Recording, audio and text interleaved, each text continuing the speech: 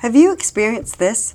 The driver in front of you is going slower and slower on the highway as they talk on their phone. You're in the bookstore when the person walking beside you has their phone go off, breaking the peace and silence. You're sitting at a restaurant enjoying the company and the meal when the person next to you engages in cell yell. I think that we've all been exposed to poor cell phone etiquette. Are you attached to your cell phone? I don't particularly like mine. In fact, I keep it off most of the time unless I need to make a call to my husband or my kids. But it's getting harder and harder to do that. Cell phones are an integral part of our technology-based world, and they won't be disappearing anytime soon. However, if we all practiced a little more courtesy using our phone, then maybe cell phones wouldn't seem so annoying and intrusive.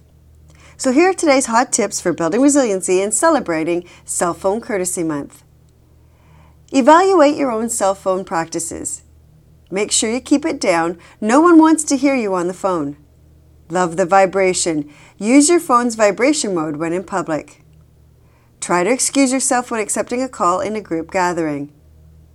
Focus on the task at hand, not at your cell phone. And finally, try to make the person you're with feel like the most important person you want to talk to. Looking for more ways to build your resiliency? Take my free online resiliency test at WorkSmartLivesmart.com under the Resources and Courses tab.